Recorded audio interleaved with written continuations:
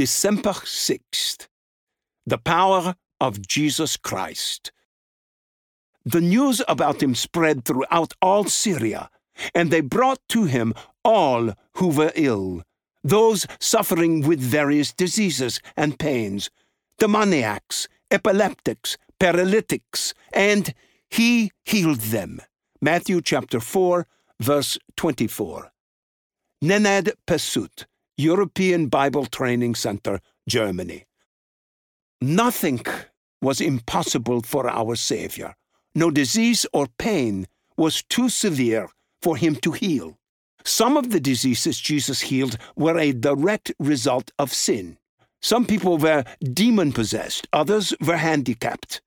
Jesus had compassion on them all.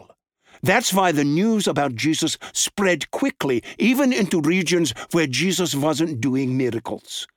These signs not only proved that he was the Messiah promised by the prophets, but also corroborated the things he taught.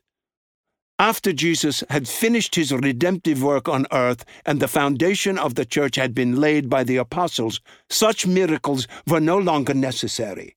But the greatest miracle worked by our Lord Jesus Christ, even today, is that he heals our spiritual diseases, infirmities, and pain, namely sin. So be compassionate with the lost, like our Lord Jesus. Tell them about the one who alone can open up and heal their hardened hearts.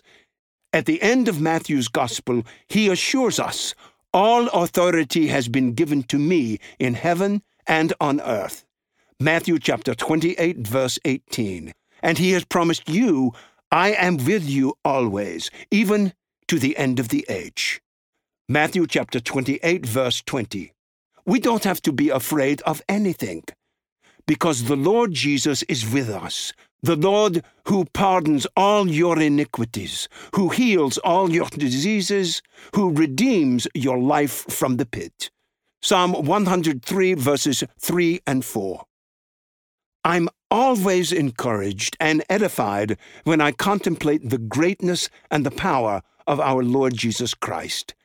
This verse in Matthew gives a foretaste of how glorious the future with Jesus will be, where there will be no more sorrow or pain. Thank you for listening to Declaring His Glory Among the Nations, daily scripture meditations from pastors around the world.